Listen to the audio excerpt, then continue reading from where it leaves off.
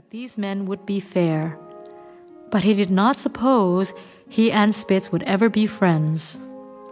On and on the boat went. Sometimes a bell would ring, and there was always the noise of the engine. Each day the air felt colder. Then one day everything was quiet, and Buck knew the boat had stopped. Perrault and Francois came down to take the dogs off. Buck was glad to be out in the air again. But as soon as he put his foot down, he stopped in wonder. He jumped and ran and shook his head. The men laughed, but Buck did not know what was so funny.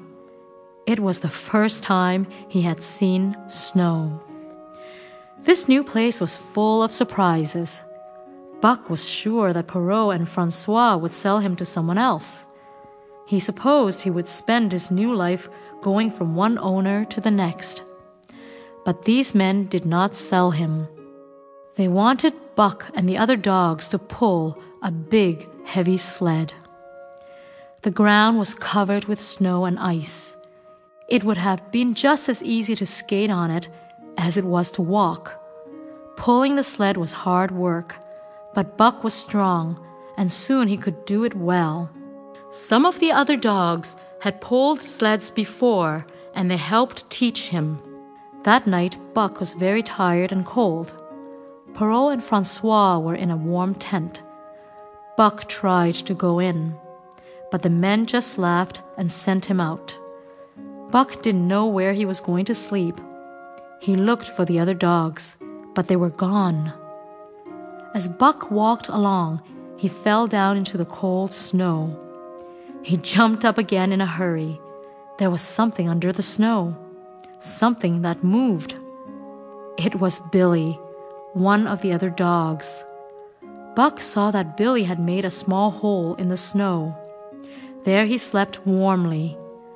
As fast as he could, Buck made a hole of his own. In a minute, he was warm and sleeping too. Soon the light would ring out a new day. Again the ground was covered with enough ice to skate on. Again, he and the other dogs would pull the sled. They were starting a long trip. Day after day, Francois, Perrault, and the dogs went on through ice and snow. Buck began to see that he had to change his old ways. He ate faster so the other dogs would not take his food. And one day he took a piece of bacon while Perrault's back was turned. End of chapter 2.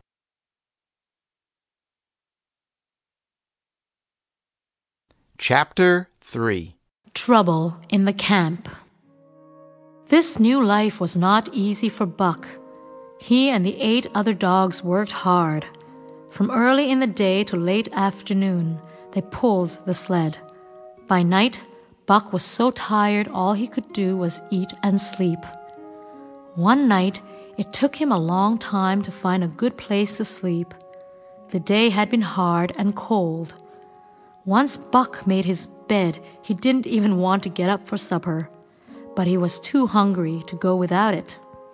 Buck took his fish from Francois and went back to his warm bed. He stopped suddenly. Another dog had taken his place. There lay Spitz. He had been trying for days to get Buck to fight. Buck had been careful to keep out of his way, but this was too much. With an angry roar, Buck jumped on Spitz. Just then, he heard the men cry out. Wild dogs came running from the woods. There were many of them. They were looking for food. Perrault and Francois were shouting and trying to kick them. That was the end of Buck's fight with Spitz. Now he and the 8 other sled dogs would have to fight the wild ones. By the time the last wild dog had run away, all the sled dogs had been hurt. Francois and Perrault wished they could give their dogs a rest, but they had to go on with their trip. The next part of the trip was the hardest. Once Buck and another dog named Dave fell in a river. Like magic, they were coated with ice. The men made a fire